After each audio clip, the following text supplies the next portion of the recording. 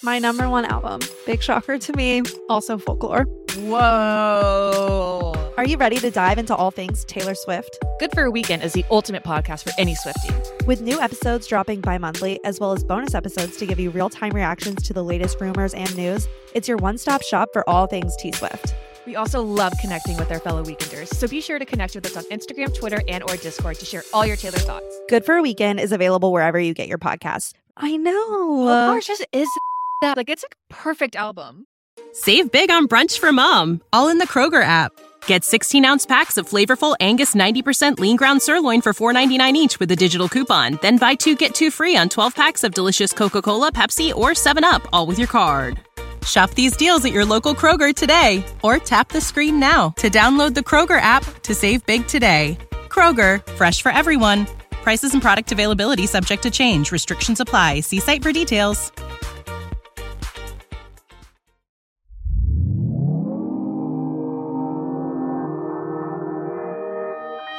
Consequence Podcast Network.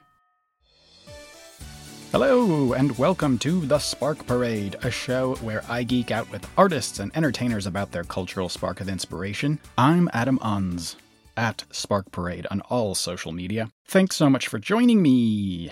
My guest today is Goon frontman Kenny Becker, who joined me to talk about one of his favorite paintings. Why am I not going to just say the name of the painting? Because it's known by a few different titles. But for the sake of clarity, let's go with Wheatfield with a Reaper. We'll talk about the other variations shortly. And the artist? Why am I not just saying his name? Because it's got about 1 million different pronunciations. So Americans say Vincent van Gogh. Brits say Van Gogh. Neither of those really makes any sense from an English language pronunciation standpoint, but whatever. And then Dutch people say something like Van Gogh, and I'm probably butchering that. But since I'm talking to an American today, we're just sticking with Van Gogh, okay? Deal with it. Never fear, the rest of the episode is a lot less pedantic. In fact, it's super fun. Kenny had a lot of really interesting things to say about Van Gogh's work and his relationship to it. So why don't we just hear what he had to say? But first, quick Kenny facts. Kenny Becker is the frontman of LA-based band Goon and is also an accomplished painter in his own right. Goon started as a solo project for Becker, which eventually evolved into the current 4-piece band.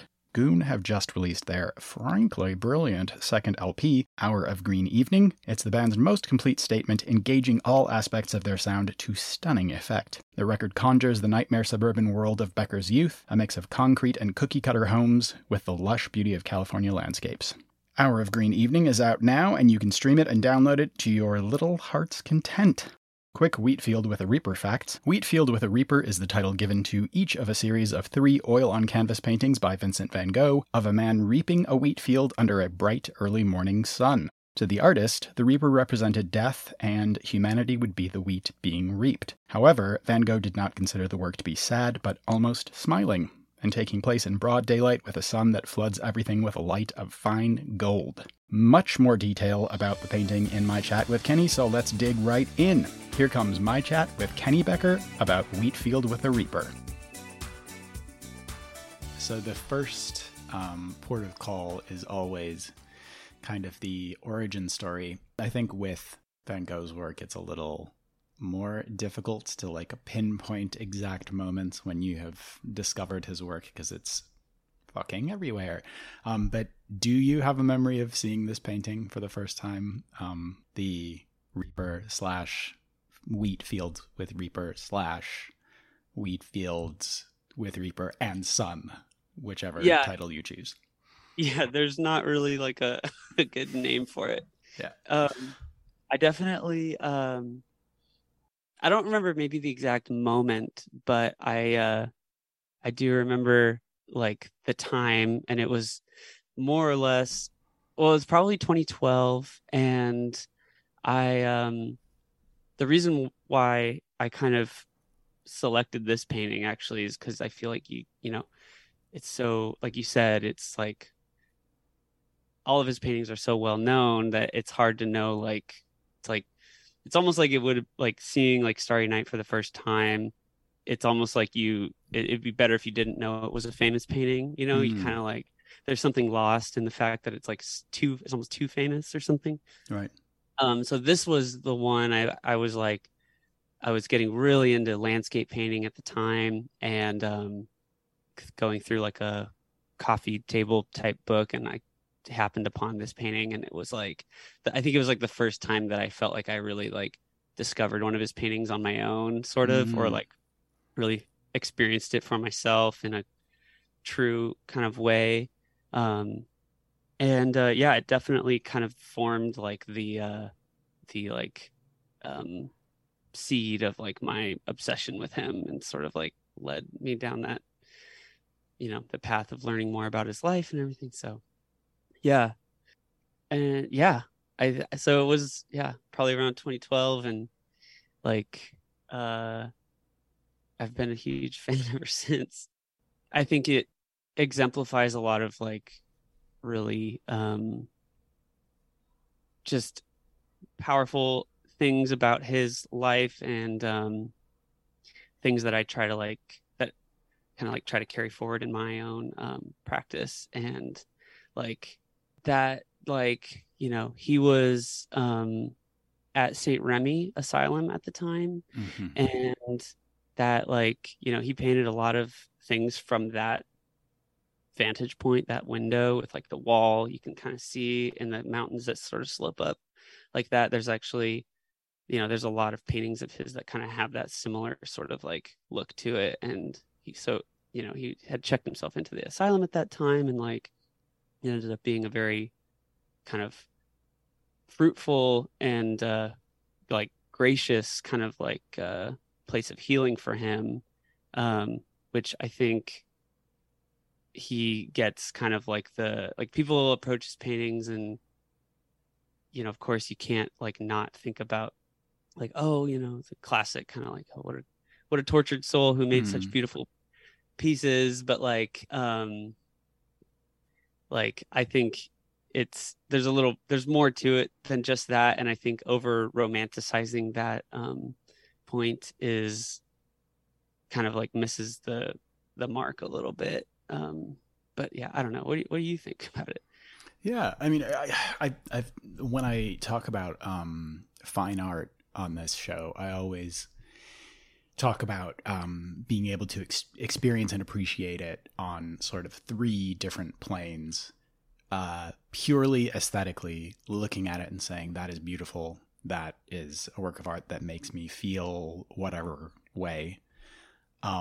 Appreciating it from an historical, from the vantage point of art history, saying this is where this painting fits in to the broader fine art ecosystem, and especially with a painting like this, with an artist like this, who is so important to the history of modern art. I think it's very easy to kind of latch on to that. And then also the artist's intent and where they were coming from, their own experience, and how that affects their work. And I think this is such a perfect intersection of all of those points, that it is this painting that's so striking. And as a landscape, it's so interesting to me that it's predominantly yellow. And right. When you think of like a field of wheat, that is not something that immediately jumps into your mind as like, that would be a beautiful painting. Right. And I'm from the Midwest. It's like I've seen a few cornfields and wheat fields in my time, and driving past them for hours and hours, you're just like, Jesus fucking Christ, am I ever going to see another color again? And so having somebody who is, having probably multiple mental health crises, has checked himself into this institution to try and get some help, get some respite, and has limited stimuli because he doesn't have access to, the wider world at that stage, and taking this small chunk of the world that he has access to and creating something that's so beautiful and so involving, as much of his work is, where it really pulls you in, it feels alive. And being able to do that with a field of wheat is, a testament to his genius, I think.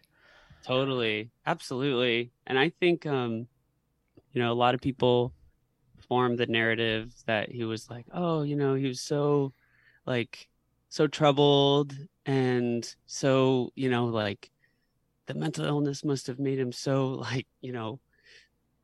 tuned into some other plane of creativity or something. But I think that sort of is like oversimplifying it a little bit, that I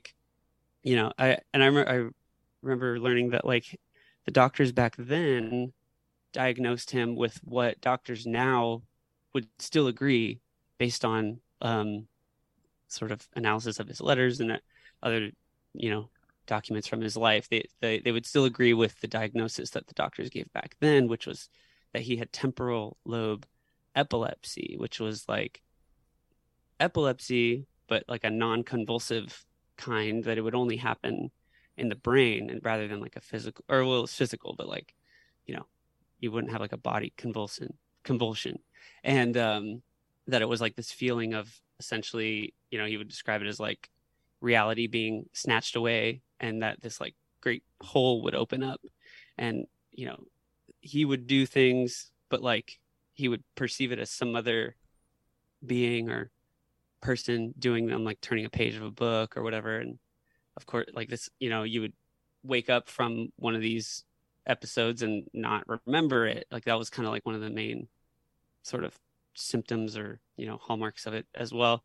And like what was, I think, kind of, and this is sort of personal interpretation, but I think instead of it being it was more of in spite of those probably extremely terrifying experiences, that he would see something as simple as maybe a simple wheat field out of his window of the asylum, and have this kind of maybe this sense of he doesn't know when reality was going to get snatched away from him again.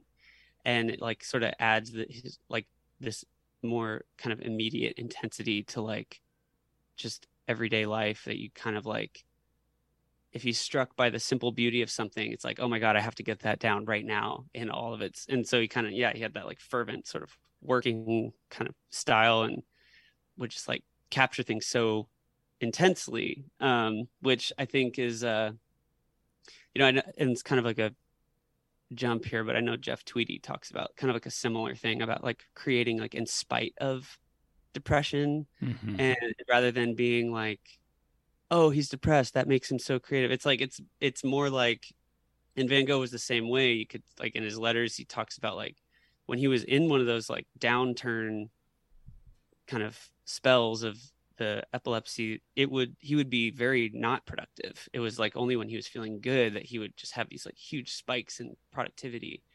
And he just wanted to capture the beauty of everyday life, and in a way that resonates. Yeah. And I think there is that tendency for people to want to say, for somebody who very famously severed his own ear, that it's very easy to, I don't know if it's either be dismissive of him and say, he made this incredible work, but he was, mired in all of these terrible issues with his health, or trying to attribute his creativity to his mental and physical health issues. And like you said, I think it's, all of those things are part of who he was as a person. So they are intertwined, but his creative abilities are not the same thing as the mental and physical health issues that he was going through. And also, I think it's very interesting that in this kind of post-impressionist period, it was like wanting to have the same kind of feeling that impressionist painting gave to people, but leaning into the impression side of impressionist, that it's, there's a more emotion mixed in with things, that there's more color, that it's not, as defined portraiture. It's not, like there can be a little bit more room for interpretation than trying to make things as literal as they were. But he also said he felt like Starry Night might have gone too far in that direction, and that he wanted to have a foundation in reality. So it wasn't, people saying like, oh, he was going through all of these, he was hallucinating, and that's what was making him see these things. And it's really taking something that is, ostensibly a boring nothing like a wheat field, and finding the beauty in it, and finding this, like the way that you can feel the wind going through, it looks like waves going across this landscape. And if finding that movement, finding the emotion in something that could be in somebody else's hands, very emotionless.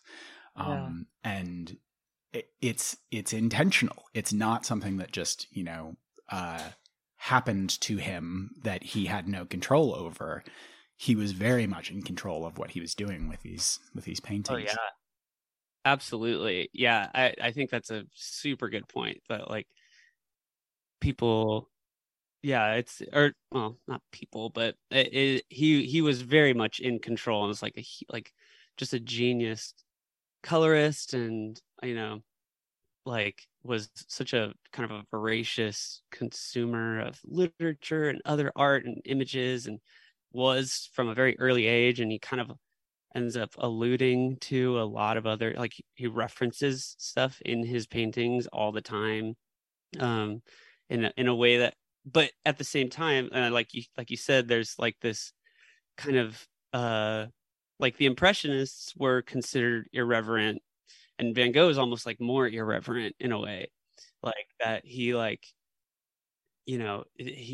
he has this like childlike kind of like simplicity in his drawings that you would never see in the Impressionists. Like just to have like such a strong, simple outline of, most things in his paintings is like, it's very kind of graphic and striking in the way like a drawing is, but yet he's very painterly at the same time. And he just kind of like smashes those two things together. And it almost like feels like if I thought to try that, I would think of it maybe more like, oh, this could be like a fun side thing. But for him, it was just like everything. Like he put everything into that. And that's, like that's even makes it even more kind of impressive, I guess. Like he was aware that it was like a painting in that way was like a strong way of communicating, I guess. Time for a quick break, because somebody's got to keep the lights on around here, but we'll be right back. The future is a hefty responsibility, and not one that we take lightly. But then taking things lightly has never been what Hefty is about. That's why we've created the Hefty Renew program that turns hard-to-recycle plastics into valuable resources like park benches and building materials. To participate, simply fill up an orange Hefty Renew bag with accepted items, tie it up, and drop it in with your regular recycling. That's it. It's that easy. It's time to rethink recycling with Renew. Particular valued resources may vary by geography. More info available at heftyrenew.com. Save big on brunch for mom, all in the Kroger app.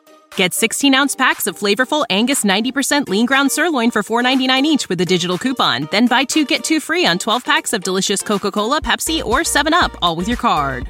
Shop these deals at your local Kroger today, or tap the screen now to download the Kroger app to save big today. Kroger, fresh for everyone. Prices and product availability subject to change. Restrictions apply. See site for details.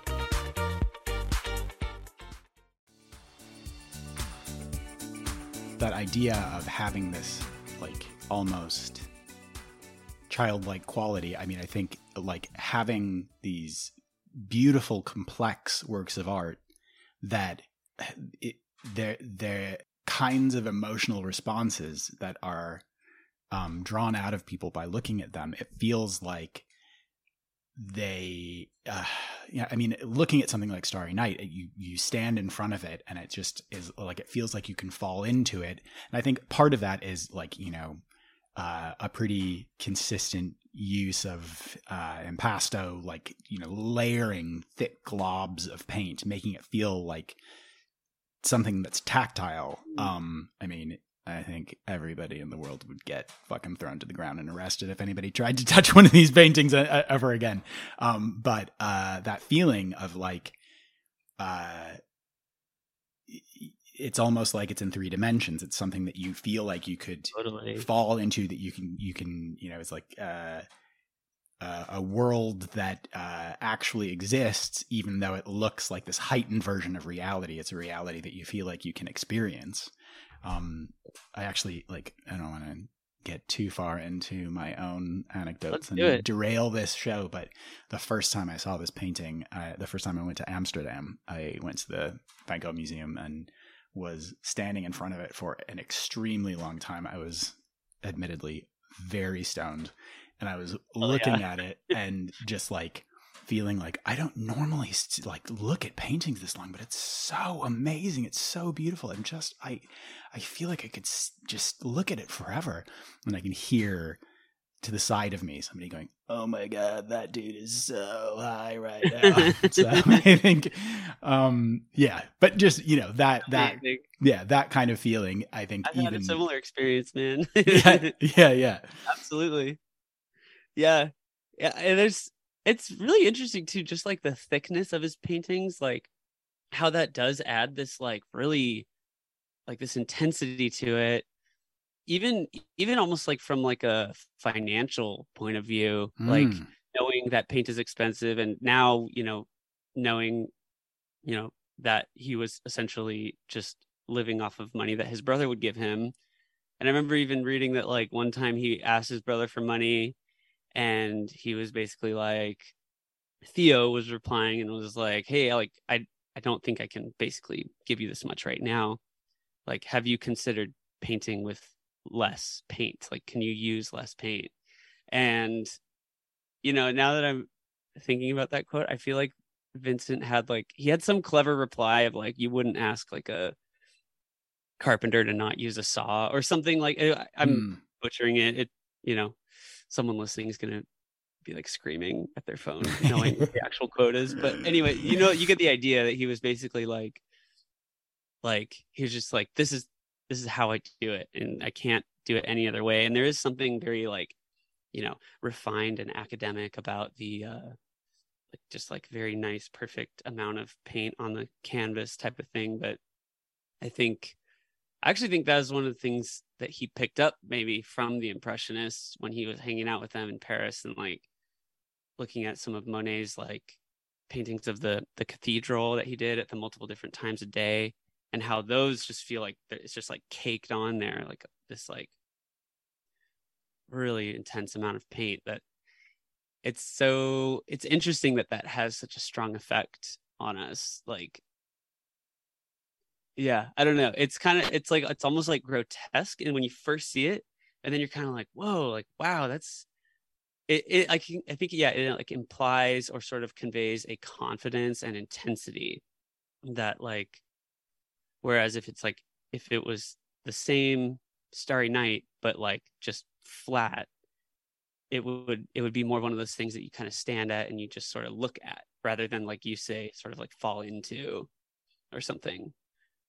It's fascinating. Yeah, and it feels, because it's like, you know, it's not entirely two-dimensional, it feels like it's kind of sticking out and like almost pulling you in on its own. Yeah.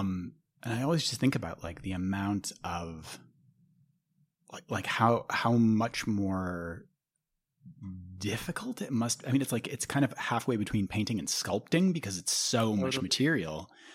And just waiting for that to dry as well. That must take so long. Drying. Right. It's like, you know, an inch thick, and yeah. And it's not like he had like a ton of place to store them or anything. Is like, so yeah, there's a lot of conviction there for sure. Yeah. And Yeah, and that's actually another, I don't really paint that way. But the times that I have tried to paint really thick like that, it's like striking how hard it is to like maintain clarity in it. And yet paintings come across as very complex, and like they have all these like feelings of motion going this way or that way. So he figured it out for sure. Yeah. But it just like, again, technically, I have friends who are painters, and they'll paint something and then give it a rest, come back and go, oh fuck, no, I hate that, and paint sections over or make little changes or whatever. But when you have these thick, chunky globs of paint, it's like, how can you? He must have had enough of an idea of exactly what he wanted to be able to at least get that rough structure in place, because it must be so difficult to shift it around once it's even started to dry. Yeah, you can't change your mind like structurally. Yeah. You can't be like, what if I actually make the mountains go this way? And it's just like, no, it's kind of, which, yeah, again, it's just like, it's like forceful and like intense and full of conviction in that way. It's interesting too, because actually in the case of this painting with the Wheatfield with Reaper, with like the green sky and the yellow wheat and everything, he actually did he did this one and then he copied it, just tried to do it again. And again, I could be getting this wrong, but I'm pretty sure I remember reading that he like thought that the second one was a complete failure. But that was like the one that I liked better or whatever. Right. Yeah. But yeah, it's interesting what you'll do when TikTok's not a thing to like boil your brain or whatever. Right. Yeah.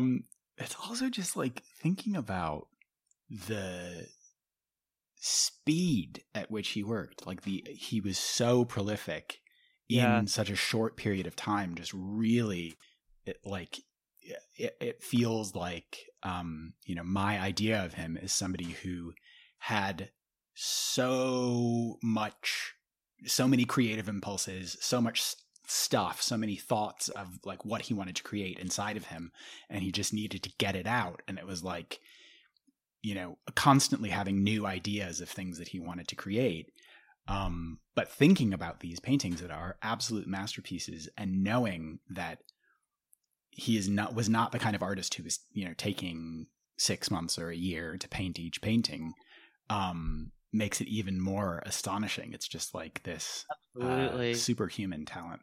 Yeah, I was actually thinking about a very similar idea, like basically that same thing, but like it came from the Beatles actually. I was thinking about just like their, especially their early output, and how like, they did Please Please Me, or that first record was like a 1-day session, and then they were putting out like 2 or 3 albums a year and all that stuff. And it's like astonishing to look at, of course, very impressive. But there's like this other thing that like I kind of take away from it that is really inspiring. It's kind of like the idea that like quantity, sometimes it matters more than quality in a weird way. Like, of course you want to like show up and really try and put everything you can every time, but like it's almost like the fact that there's going to be another album or another painting immediately after the one that you're currently working on sort of takes the pressure off to make that one like anything particularly earth-shattering or perfect. So it's a kind of like allows you to be more human if you sort of accept that kind of like more of a prolific or like kind of nonstop output feeling.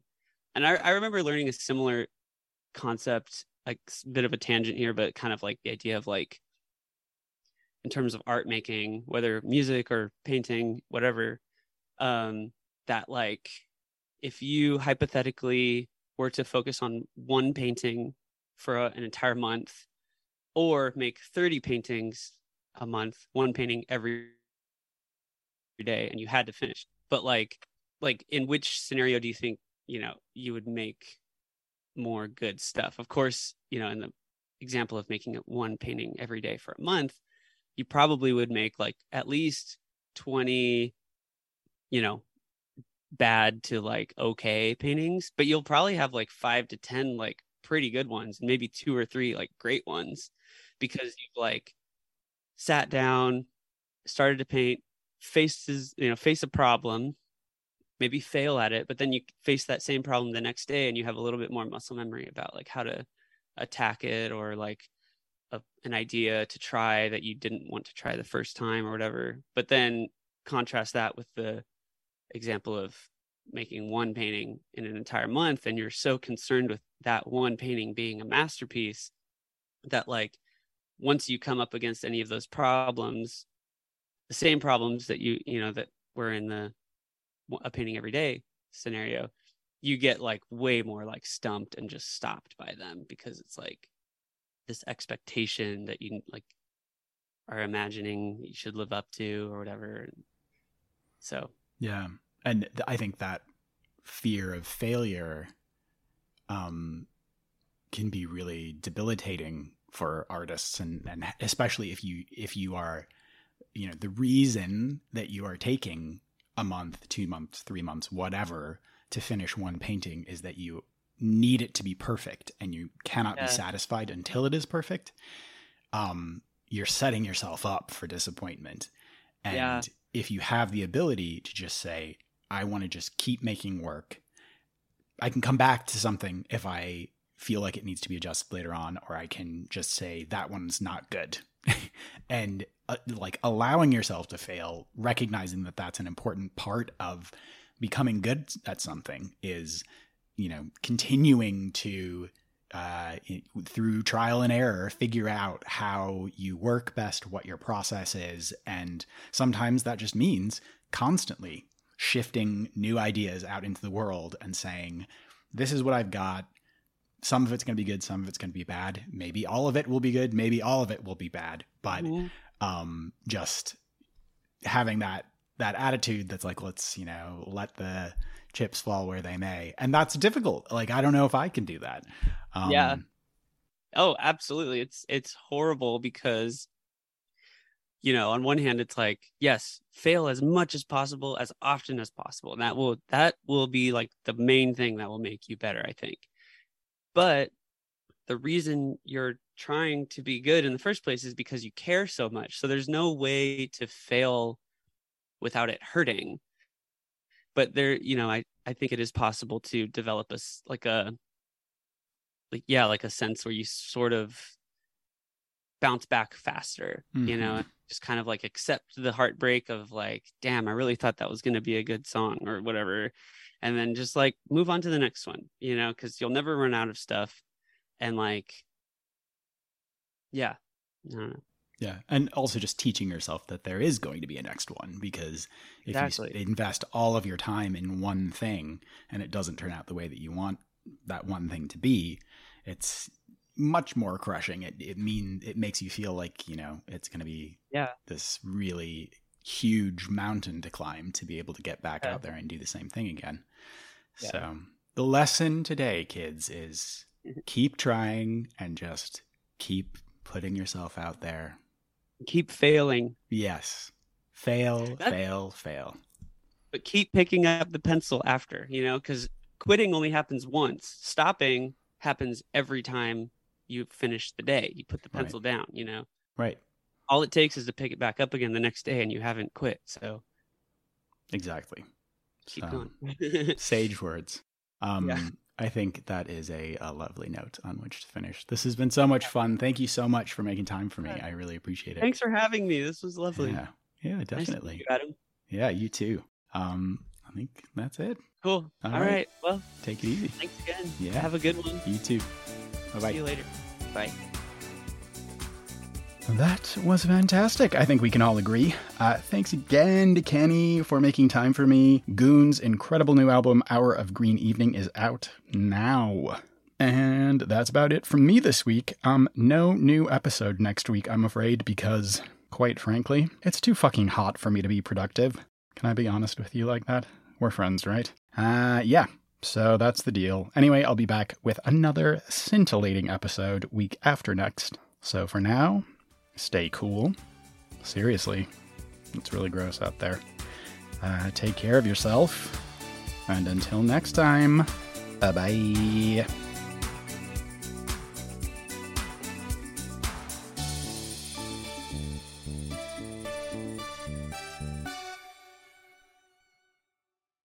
Save big on brunch for mom, all in the Kroger app.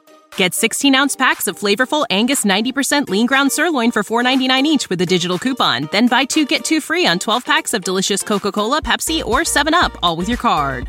Shop these deals at your local Kroger today, or tap the screen now to download the Kroger app to save big today. Kroger, fresh for everyone. Prices and product availability subject to change. Restrictions apply. See site for details.